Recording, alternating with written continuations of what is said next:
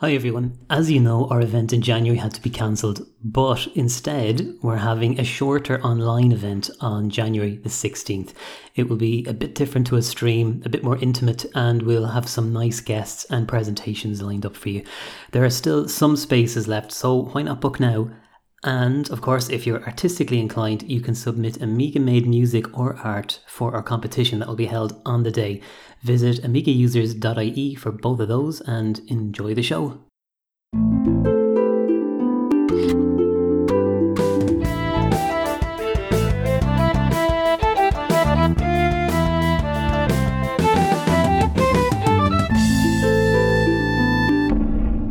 Welcome to the December episode of Amiga Ireland. I'm Irla. I'm Rob.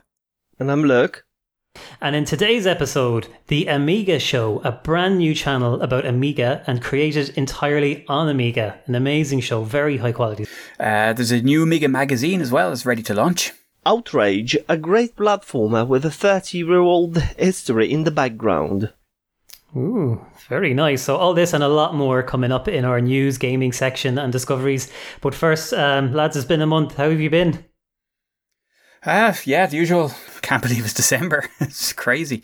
My wife and son have headed off until Christmas at least, or after Christmas. So I've been having a lot of catch-ups with all the old repairs and stuff that I have lying around the place. So clearing my backlog and also fixing all the things around the flat that need to be fixed. So keep myself busy day and night.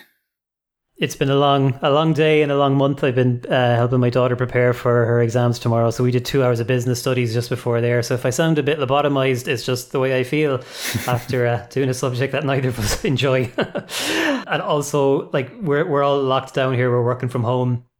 And the apartment below us has changed hands. So it's been a month of constant drilling and sawing and hammering. I started to think they're opening a restaurant in there or something. You know, there's just one guy working away there the whole time, so it's slow and agonizing. But but I've actually gotten more Amiga time, so I've been doing a lot of Lightwave 3D, catching up on Muad'Dib's tutorials online, which are absolutely excellent. If you're not following them, you should follow. Whether you just want to watch or you want to try it out, it's honestly the learning curve for it is really good compared to other things like music maybe. Also, there was a really good workshop for the run by the Computer Museum of Ireland, and it was Rob, your good self, that hosted that actually. Yeah. It was an experience. The youngest person at it was 8 years old, and the oldest person at it was 80 years old. Amazing, yeah, and they loved it. Everybody's asking for more, Rob, so I don't know, you might have to change your address or your name or something. Sure, we give it a go. Like I said, when the wife and kid aren't here, it's plenty of time for these things. Yeah. And I've discovered that, having a Commodore 64 emulator open on your desktop is the handiest calculator going. You can quickly do along some, with multiplications and divisions and things in brackets. And it's actually easier than using, say, the typical calculator that comes on your laptop, because you can see the whole formula or equation. Like, strange that it's... nice, very nice. Yeah, it's more useful that way. Yeah, so it's kind of been a fun month. How about you, Luke? How's it been?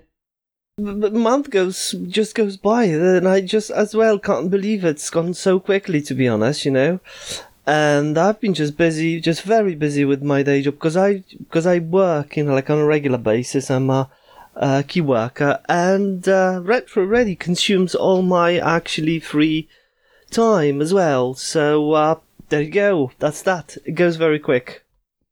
Yeah, that's what it takes if you want to be retro ready. Yes, that's what it takes if you would like to be retro ready. Good stuff. It's a very good advertising slogan, actually. Yeah, you need a picture of Luke packaging in the middle of the night. Yeah, very catchy as well. And we've got a special guest. So this is again this month introducing Stormkeeper, aka Andrew, who's been to Amiga Ireland many times as well. Andrew, thanks so much for coming on to join us. It's great to chat to you again. It's great to be here and chat with you too. The last time we saw you was January. a long time ago. A lot has happened. It feels like more than a year, doesn't it? Well, it does to me. Yeah, I've been joking about how 2020 feels more like a decade than a year. Yeah. Yeah, I agree entirely. Andrew runs a Twitch stream, among other themes, which is called, I think, is it called Stormkeeper? Yeah, Stormkeeper GU. Mm-hmm. Stormkeeper GU. Yeah, okay. So we can catch your streams there from time to time. I know I watched what you doing. I think it's a Doom playthrough at one stage on that. I think it was a while ago, actually. I'm actually on a break now till like the 11th of January because I need to rejig a few things and finally upgrade my computer. So I thought I'd better take a break. Hopefully, the next time we meet, it'll be under better circumstances than collective quarantine like we are now. Okay, let's move on to the news. The Amiga Show is a brand new Amiga channel about Amiga and created on Amiga. This is honestly the most enjoyable thing I have seen on YouTube in a long time. So this show really captures the spirit of when the Amiga was first launched, or where we would have first encountered it. And the presenter starts out this show looking at Andy Warhol painting Debbie Harry and then attempts the same process himself, which was just such a clever thing to try. And he got really good results as well, actually. It's well worth a watch. The show covers, other applications that were influential at the launch time. And then he goes on to review two games. One of the games, so when I think of Amiga games, I think of the classics, like, I think of Turrican 2 and Monkey Island, Flashback, Frontier Elite, Lotus, that kind of stuff. But what he actually did here was he got one of the older more games that came out originally, and he got then a very modern game and kind of reviewed them one after the other, and it was just such a different way to look at the games. And it was just, I really, really enjoyed the show. It's called The Amiga Show by Anthony Jarvis, who actually also edits this podcast. And it's well worth, if you haven't seen it, check it out. The quality is absolutely amazing. And knowing what it's like to do even simple tasks on Amiga, it must have taken ages. Absolutely. Amiga Addict magazine has hit its pre-order target. So we've talked about this, I think, last month, and they were trying to get 500 orders together so that they could publish their first edition, and they've hit that target. So now they're expecting to ship the first issue out just in time for Christmas. So that's great news. And looking forward to that one. So it's like an actual printed magazine. And it's the first one in the UK since Amiga Active, which is close to 20 years ago. Yeah, there's a lot of new publishing stuff in the works, new information coming out and in all different media for the Amiga. So great to see. Amos roadmap has been announced for 2021. Amos is just like BASIC, I think. It's some sort of a BASIC language, and it's including Vampire and enhanced graphic and sound operations. Have you ever tried Amos, guys? Because I haven't, to be honest. I wasn't into programming, actually. I use it a little bit. I was not too pleased with it. I know that you like Blitz Basic. I remember. Yeah, well, that's it. Now, I tried both of them back in the day, and I was like, well, Blitz is the way I'm going to go here.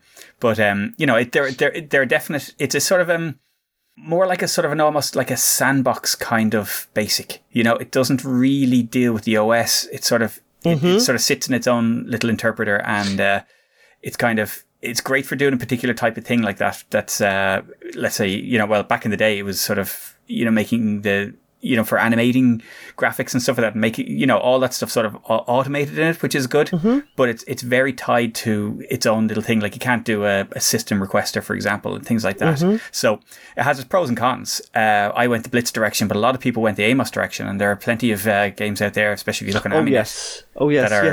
Amos coded, yeah. So that's there's been a lot of work going into it recently with AGA support and now Vampire support and stuff as well, which is so there were a lot of fans of it, and so I'm looking forward to seeing some new stuff in the next while. Yeah, I think a lot of new games actually have been written in Amos nowadays. For example, there's a new version of Barbarian Plus, and there's a game in the making, like a dungeon crawler. I don't remember. It's Shadow of Sergoth. That's the new game, and it's in the making. It's also in the Amos. And there's some sorts of a similar game to Hired Guns as well, written in Amos.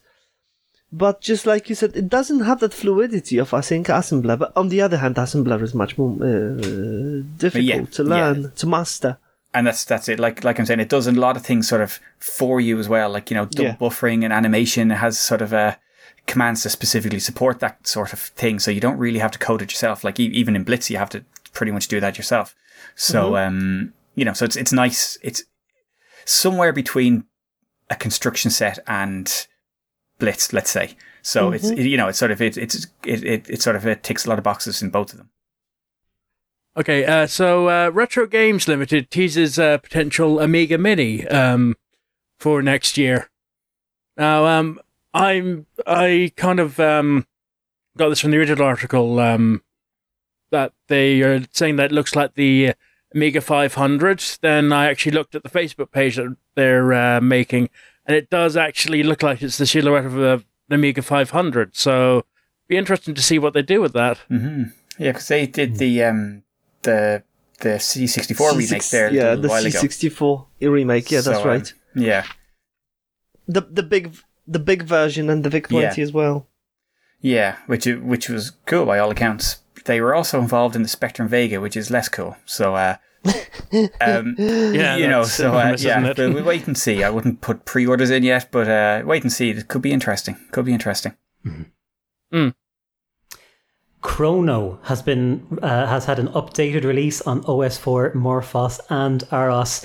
Actually, a very interesting application. It basically lets you print out a calendar to paper or to PDF, and you can add your own photos. You can choose from different layouts, modify them, and the interface supports 24 languages. So that's pretty nice, actually. That's cool.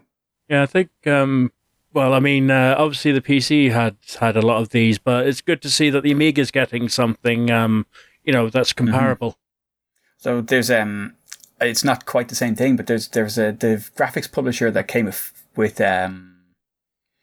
TurboPrint back in the day was incredible, and I still don't have anything as simple on the PC or as straightforward to use for basically laying out pictures on a page and printing them. It just doesn't exist. There are a lot of programs that do that kind of thing, but they're either too clunky or too all over the place at what they're doing. And this program was just brilliant, and it's it's amazing that these little things show up on the Amiga, and you kind of wow, that's a very useful little thing.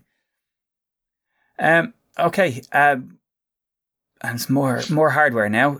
Amiga Kit have teased a new RAM board for the Amiga 1200. So this is an 8 meg RAM board, but it also has a nice little trick that it does a flash RAM or flash kickstart on it and a flash module effectively. So this thing, there have been Zorro cards that have done this before, and what they do is they allow you to load modules in. So it comes with software, and you can load modules from disk, and then it stores them on the card, and they take the place of the kickstart modules. So you can effectively soft kick your Amiga permanently, if you like, because this is, as soon as you switch it on, it boots from the modules that are on this card. So that's a nice setup for people if you want a custom kickstart, but but if the onboard CPU is enough for you, if it's a decent WHD load machine, and it's an interesting concept. I know there was a concept for a kickstart board as well that plugged into the kickstart sockets, but this one just goes all in the trapdoor that you don't need to go taking the machine apart to use it or to fit it. So interesting. Yeah, very nice. I think that might have been on display at Amiga Ireland in January. Is that right? I missed that. I don't know. They did have just a normal RAM board that looks very similar. Okay. Yeah, so I don't know if that might be it, because that might be a newer version. I think. Yeah, it might be an update of that has the flash chip on it. Yeah, because it's only recently that I heard about this. Yeah. Nice. I think they've only recently teased with some screenshots or something. Yeah. Like I don't know, maybe last week. Twit Amiga has been updated to follow the new Twitter API changes. The latest version is 4.4.1. And this is a really nice Twitter client. It's probably the only one on Amiga, as far as I know. I haven't used it in quite a while, but actually I must go back to it because it is the reason that I used Twitter more than anything else, because it meant I could use the Amiga at the same time. So I'm definitely going to revisit that probably directly after this recording ends.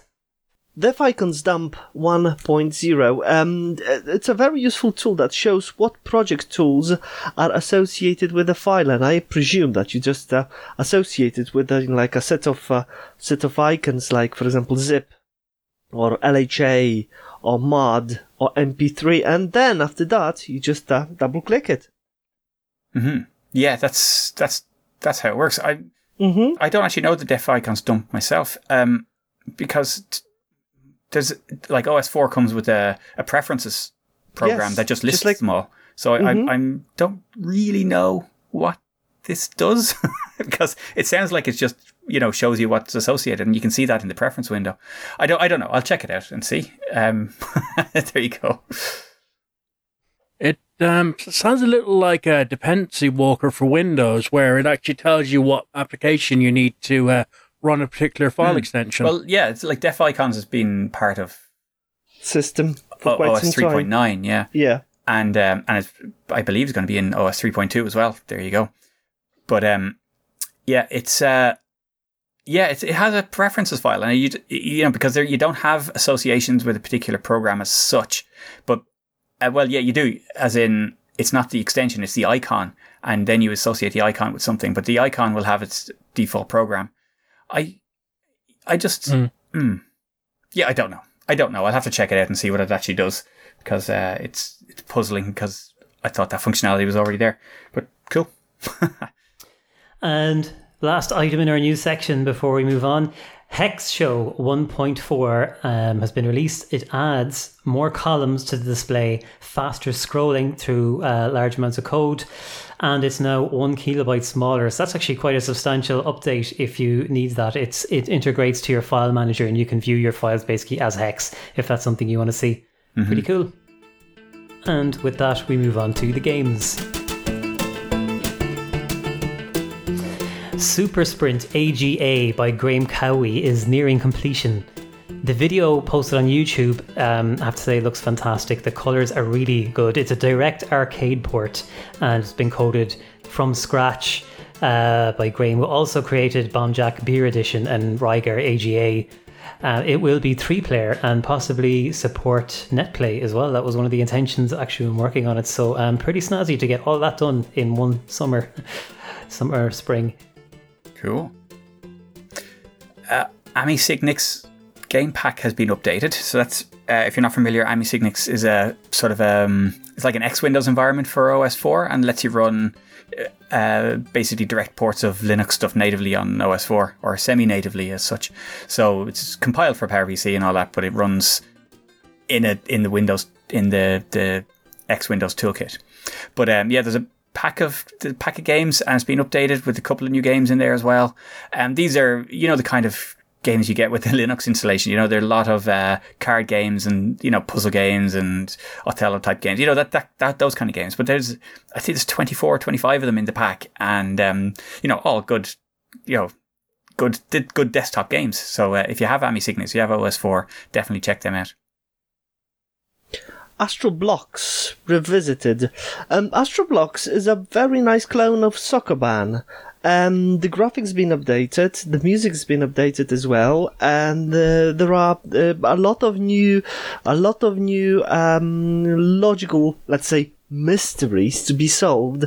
The game has been written in assembly, and it's been written from scratch by Paweł Juan-Nowak, Zbigniew Pipil Pożoga, and Jakub Eisman-Shalong.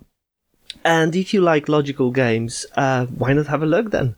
Okay, so there's an Amber Moon open source remake on the PC that's currently under development.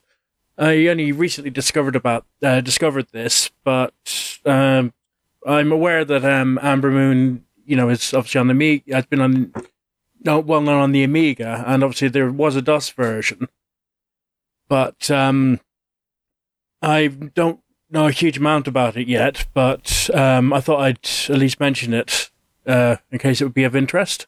Yeah, that is interesting. It's kind of nice to see these newer versions that kind of harken back to the Amiga days become accessible on the hardware we're using at the moment, maybe more immediately. And another example of that is Lunark. I just caught this a few days ago.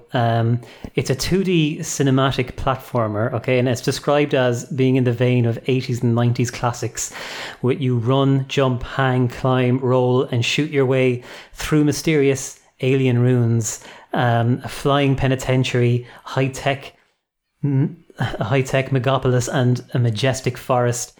If this sounds familiar to you, it should. It is Flashback in all but name. Yeah. And to be honest, it one way it just makes me want to go back and play Flashback, but I think I'd also like to play this interpretation of it too. The graphics are very much reminiscent of Flashback on Amiga 2. The way the character moves, the way the character is dressed, the vehicles, all that stuff. So if you enjoyed Flashback and felt like there was never really a decent sequel to it, I would say this is worth checking out. Wiz has been released, so this is a very nice looking platformer for AGA Amigas, and that has been released recently, and there's a boxed version on the way, and that should be released very, very soon. This, like I said, it's a lovely looking platformer, that is made to use the power of the AGA machines, and there's a CD32 image as well as the A1200, the standard image that you can get. So you can go to the website there, and there's a playable demo you can download as well. Give it a look. Zgred version 1.3.1 has been released, and it is also available for download from Polish Amiga portal, PPA. And it's another logical game from Project 3D team, so the guys have been already mentioned, some of the guys have been already actually mentioned today with the Astro Blocks Revisited, but this one is also available as a boxed game, but if you'd like to try it first, you can download it from Polish Amiga portal. Okay, so Funfair Inc., which is a theme park clone by Arlasoft, releases sometime in December. Now, this is essentially on the C64, and I had a look at it literally about an hour ago, and actually at the time I did it, but the graphics look really reminiscent of theme park, so it's really impressive to see, something of that level actually on a Commodore 64. Yeah, very good. Very nice. Heart of Darkness has been ported to the Amiga. Now, if you don't know this, it's a very nice looking platformer from mid-90s. I'm pretty sure it was on the PlayStation 1 and the Saturn, those kind of machines. I think it's just PC and PlayStation 1 actually. Yeah. Yeah. The main thing was to develop this game for CD32. But in the meantime, there was also a version for SNES, as far as I remember. And then Saturn, and then in the end it was just the PC and then PlayStation 1, unfortunately. Yeah.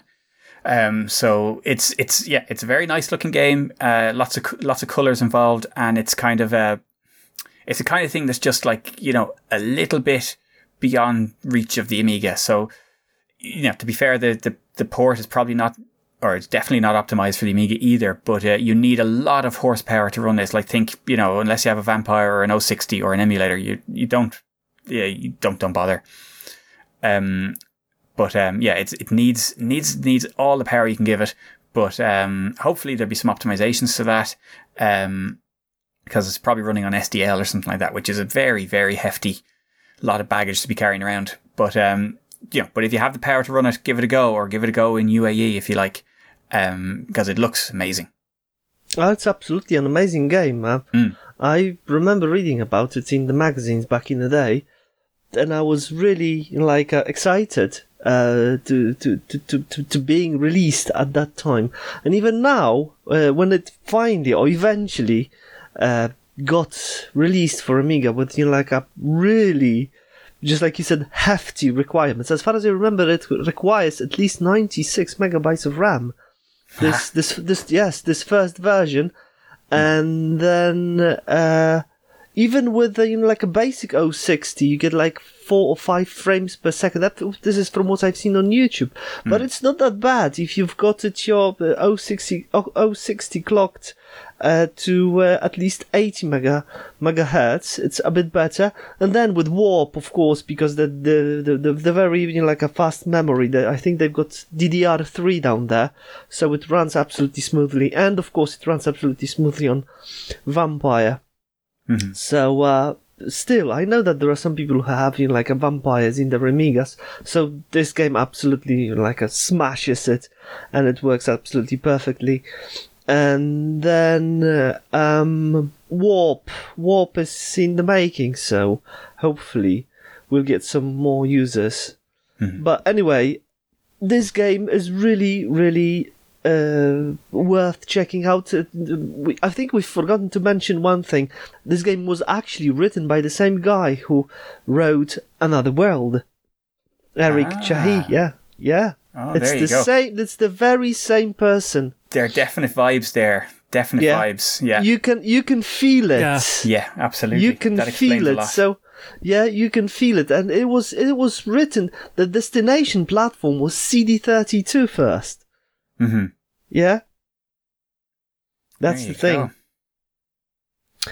Right, let's move on then. Outrage is a very, very nice platformer in a Hawkeye style, and it's nearly completed. Actually, the game has got a long history. It started first, in the 1990, and after 2 years of development, it's ceased. But then there's a whole event of things that happened to the development. There's a story about it, or behind it actually, in the description notes, so why not have a look. The game is nearly ready to be released. It looks absolutely great. I don't know how it sounds actually, because I haven't heard it. I've seen the screenshots and it looks really, really good. And if you like games like Flimbo Quest on C64 or previously mentioned Hawkeye, then definitely worth checking and definitely worth purchasing. Outrage by Cosmos Design. Okay, so this is a literal last-minute edition, but I recently found out about a Doom mod called Project Osiris, which is essentially Alien Breed 3D for Doom, and it was updated there on the 10th of October. Right. Last thing today is game called Tristram Island. It's a new text adventure game by an author who previously released text adventure games like, for example, Hibernated. It's pure text. It's pure adventure in the style of Zork or any other games of the 80s. So if you like those games, if you like adventures, if you like typing the commands actually instead of point and click style, then why not have a look? One thing that does interest me about this is that it's available for I think it said 26 other systems. That's the thing that's very Awesome. That's very particular with this author. He tries to publish his games, his text adventure games, on as many possible platforms as possible. So it's like a C64, Atari, Spectrum, Amiga, Macintosh, PCs, DOS, anything. You name it, he's gonna write for that. Brilliant. Yeah? Yeah, I really like that idea that you can, send a text like that message to your idea, buddy on the Spectrum and honest. say, hey, how'd you get past this bit? Yeah? Okay. Let's move on to discoveries.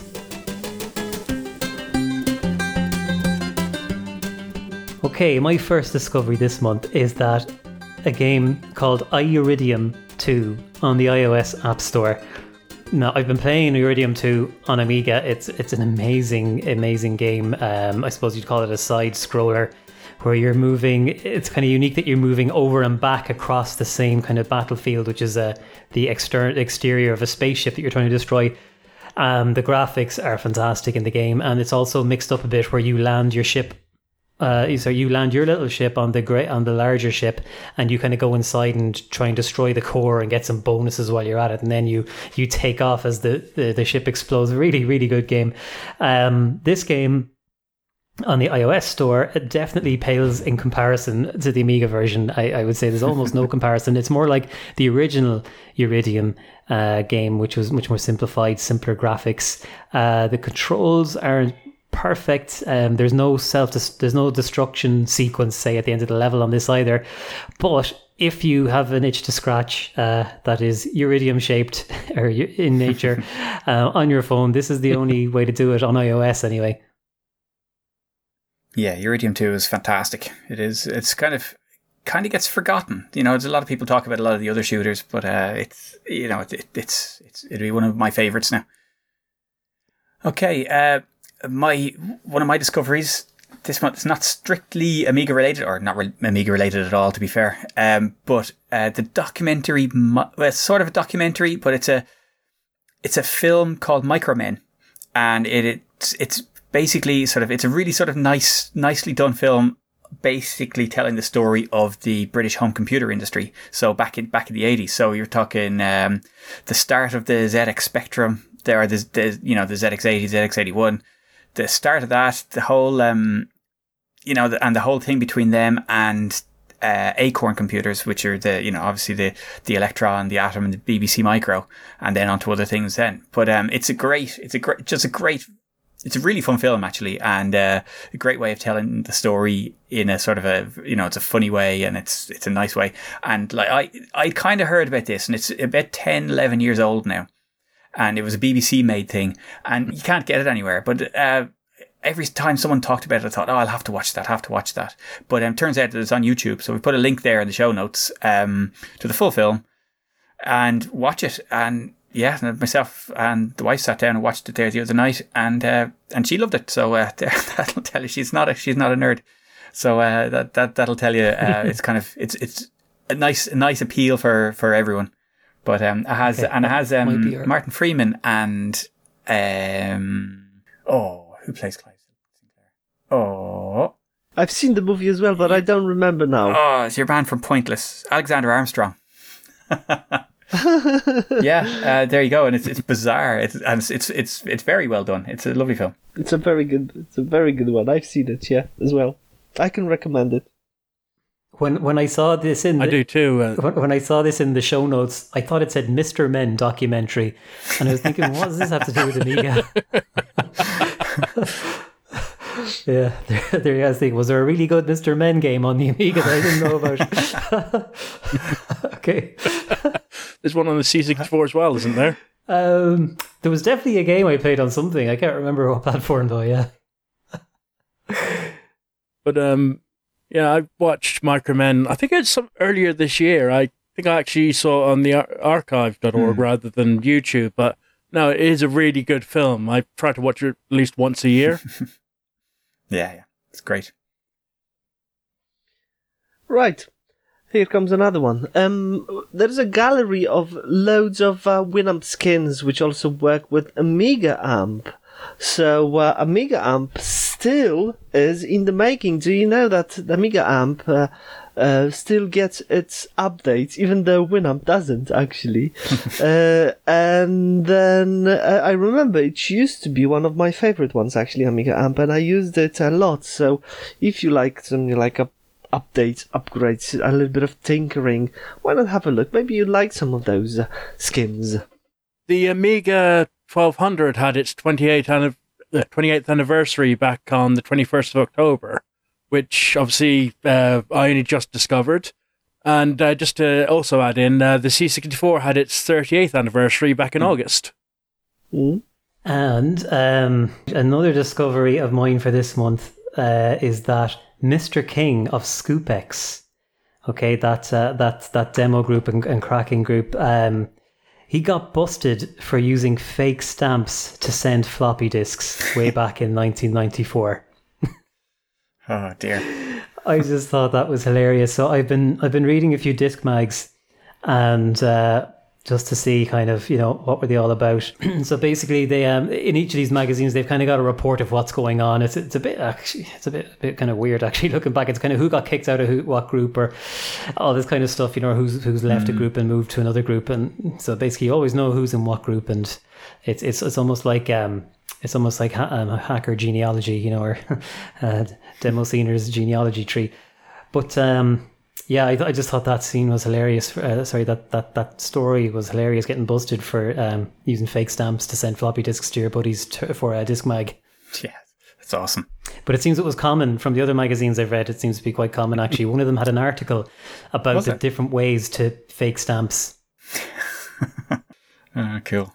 Now, and this discovery, got a hat tip to Nivrig Games for this one. But this is something I saw a while ago as well. It's amazing. This is basically a DIY computer using the 68,000 CPU. So the same CPU as the 500 and the bases of all the Amigas. But this is fully open. You can buy your own boards and design your own boards for it. So basically you have your CPU and the core of the computer on a board. And then you can fit a backplane to it with loads of sort of add-on connectors, so you can put other boards on there for doing different things. You can build your own boards for plugging into it and doing all sorts of things. It's a real sort of DIY computer for all the hardware hackers out there, and just I think this is amazing, and there's a Tindy shop and you can buy the board itself, or you can buy all the different add-ons for it, and this is brilliant. It's a dream. If I had the time now, I'd be all over that.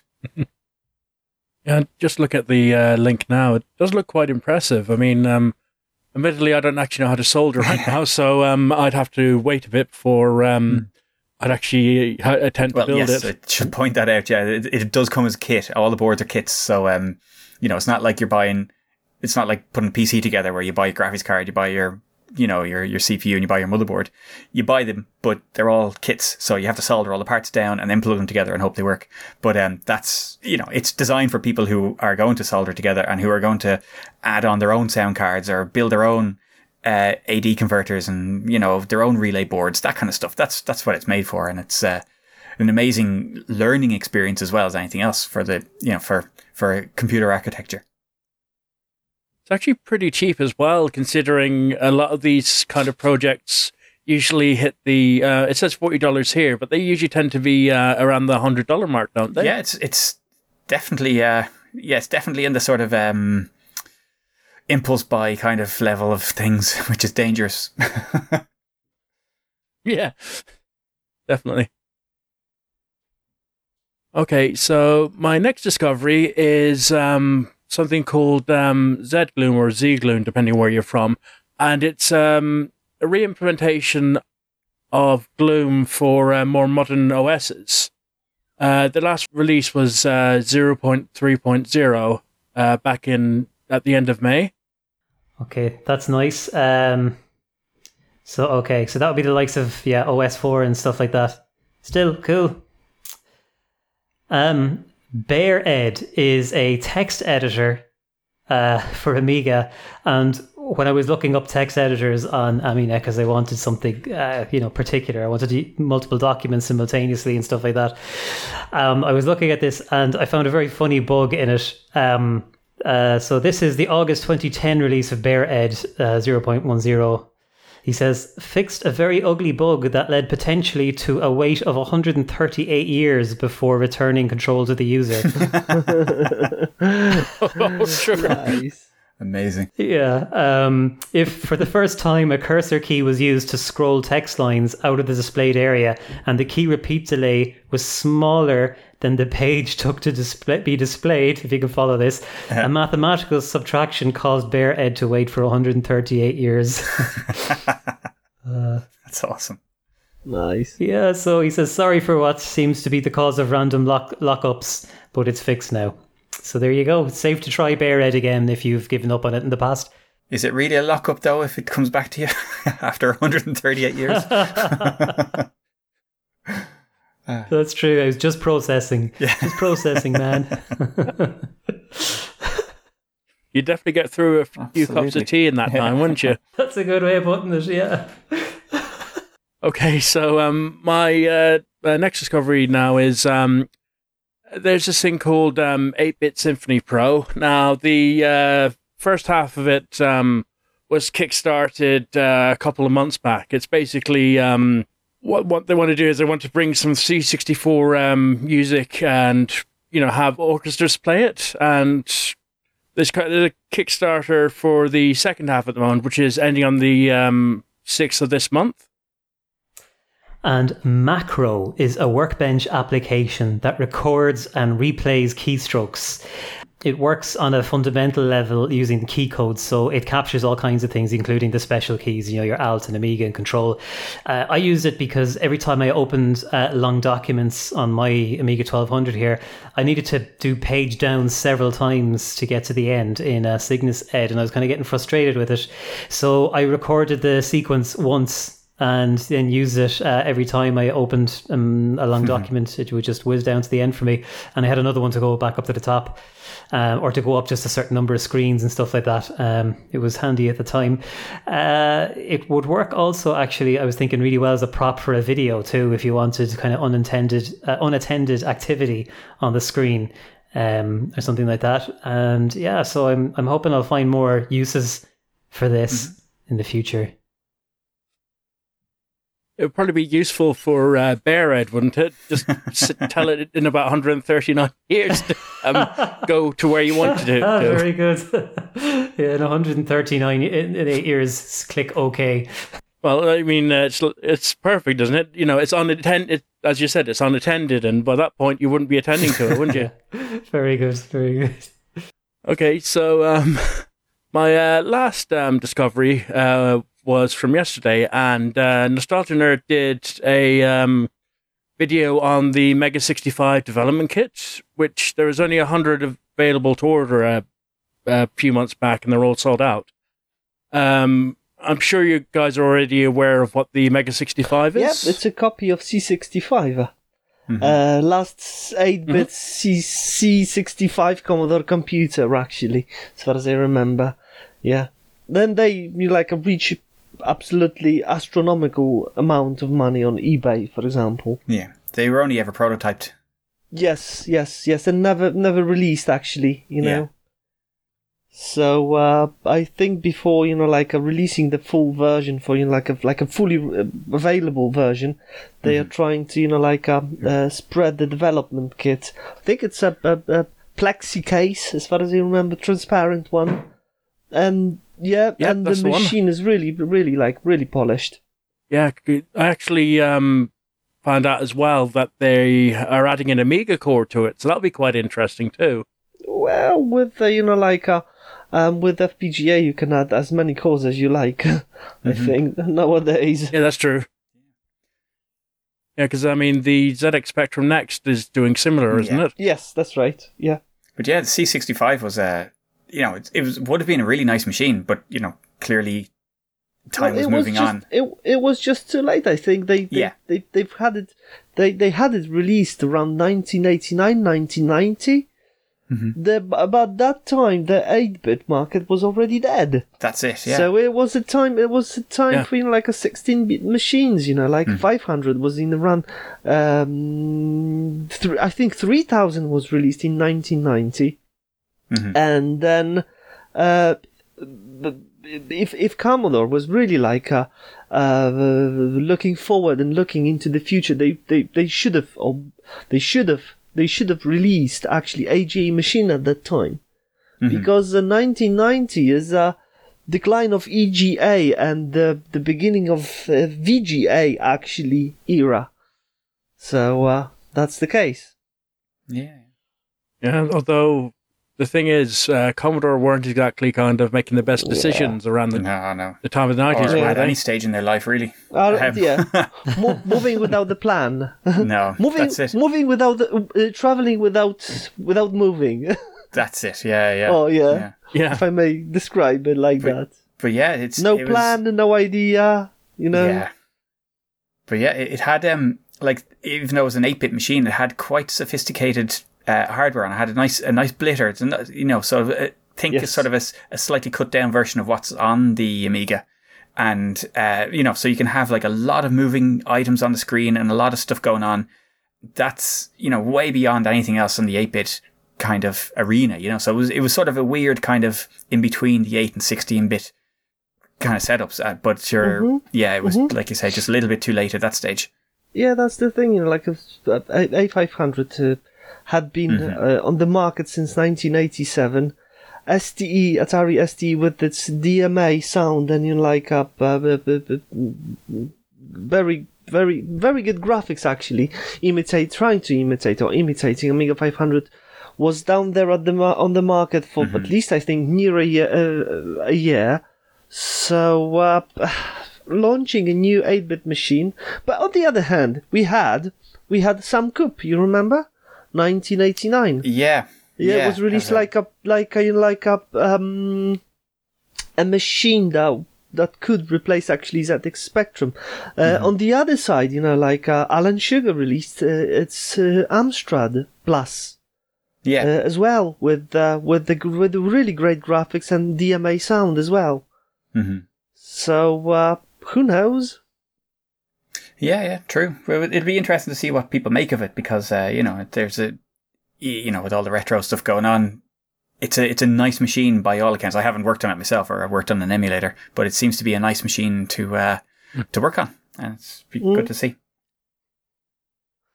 Yeah, because I was looking at getting one of the Maxi computers from Retro Computers, but now I'm looking at this, and apparently it's going to be in the ballpark of about £400. So I'm kind of trying to work out if I want to still get one of the Maxis, or save my money and just get the Mega 65. Especially if they make full-fledged keyboards and full-fledged casing, because just like I said, right now they've got the Plexi one, but if they can replicate actually, and I think they can, because I've seen some versions of it with a regular plastic casing. So if they can get it right, then they will have some people interested in that machine. I'm pretty sure about that.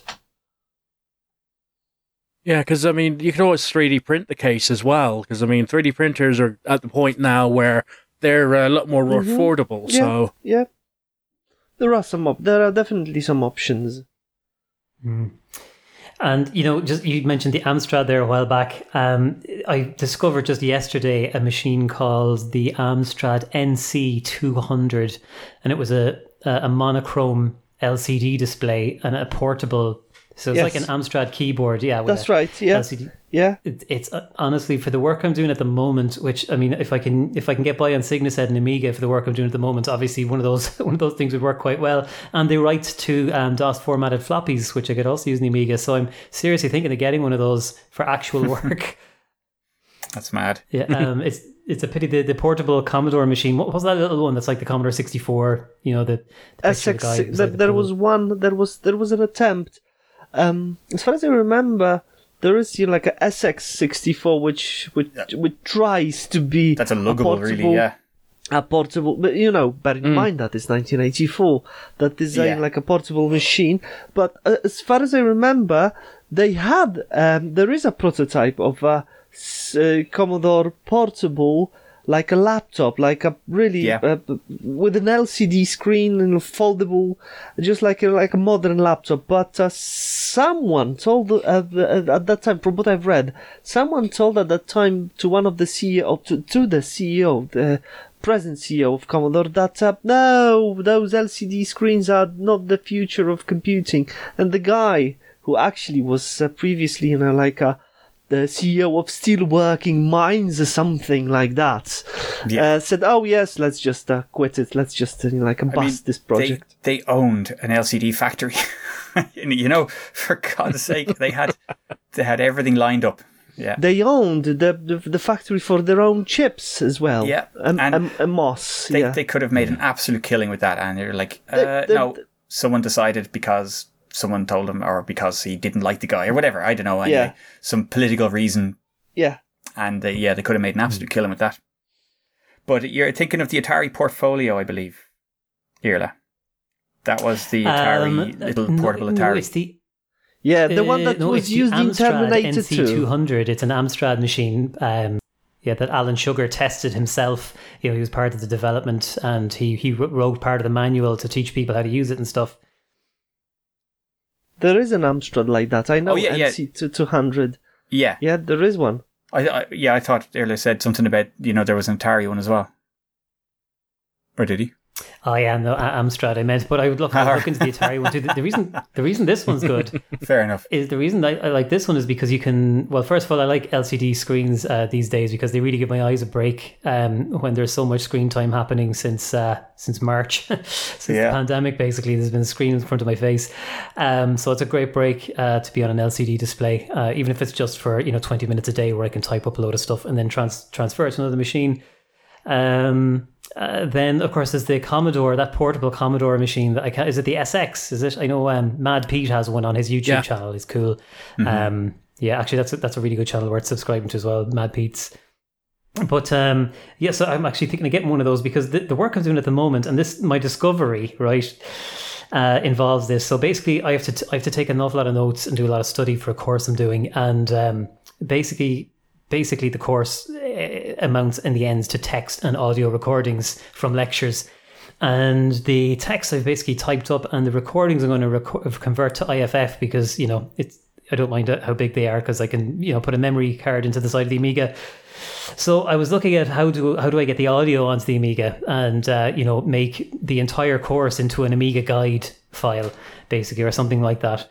So I found this article, given that the text bit is kind of covered, the sound part, Hoffman has made a post on the English Amiga board some time back explaining how to convert audio on your PC to IFF to use with Amiga Pro Tracker, so to make them IFF friendly. He talks about converting them to mono, the EQ operations you might want to do, limiting and resampling and 8-bit conversion. So it's really thorough, and it's actually designed. It's designed with a view of getting audio and music and stuff to good quality. So for what I'm doing is just speech. I should be able to get really good results following that. So that's a nice article there for anybody who's interested. It's definitely a novel way of converting your college notes. I hope I don't regret it later, that everything I have is on Amiga, but I can always fire up an emulator. That's true. Okay, so it's time for Ask Amiga. Right, so this one's question is from Irla, and he says, why is word wrap such a pain in SignaSed?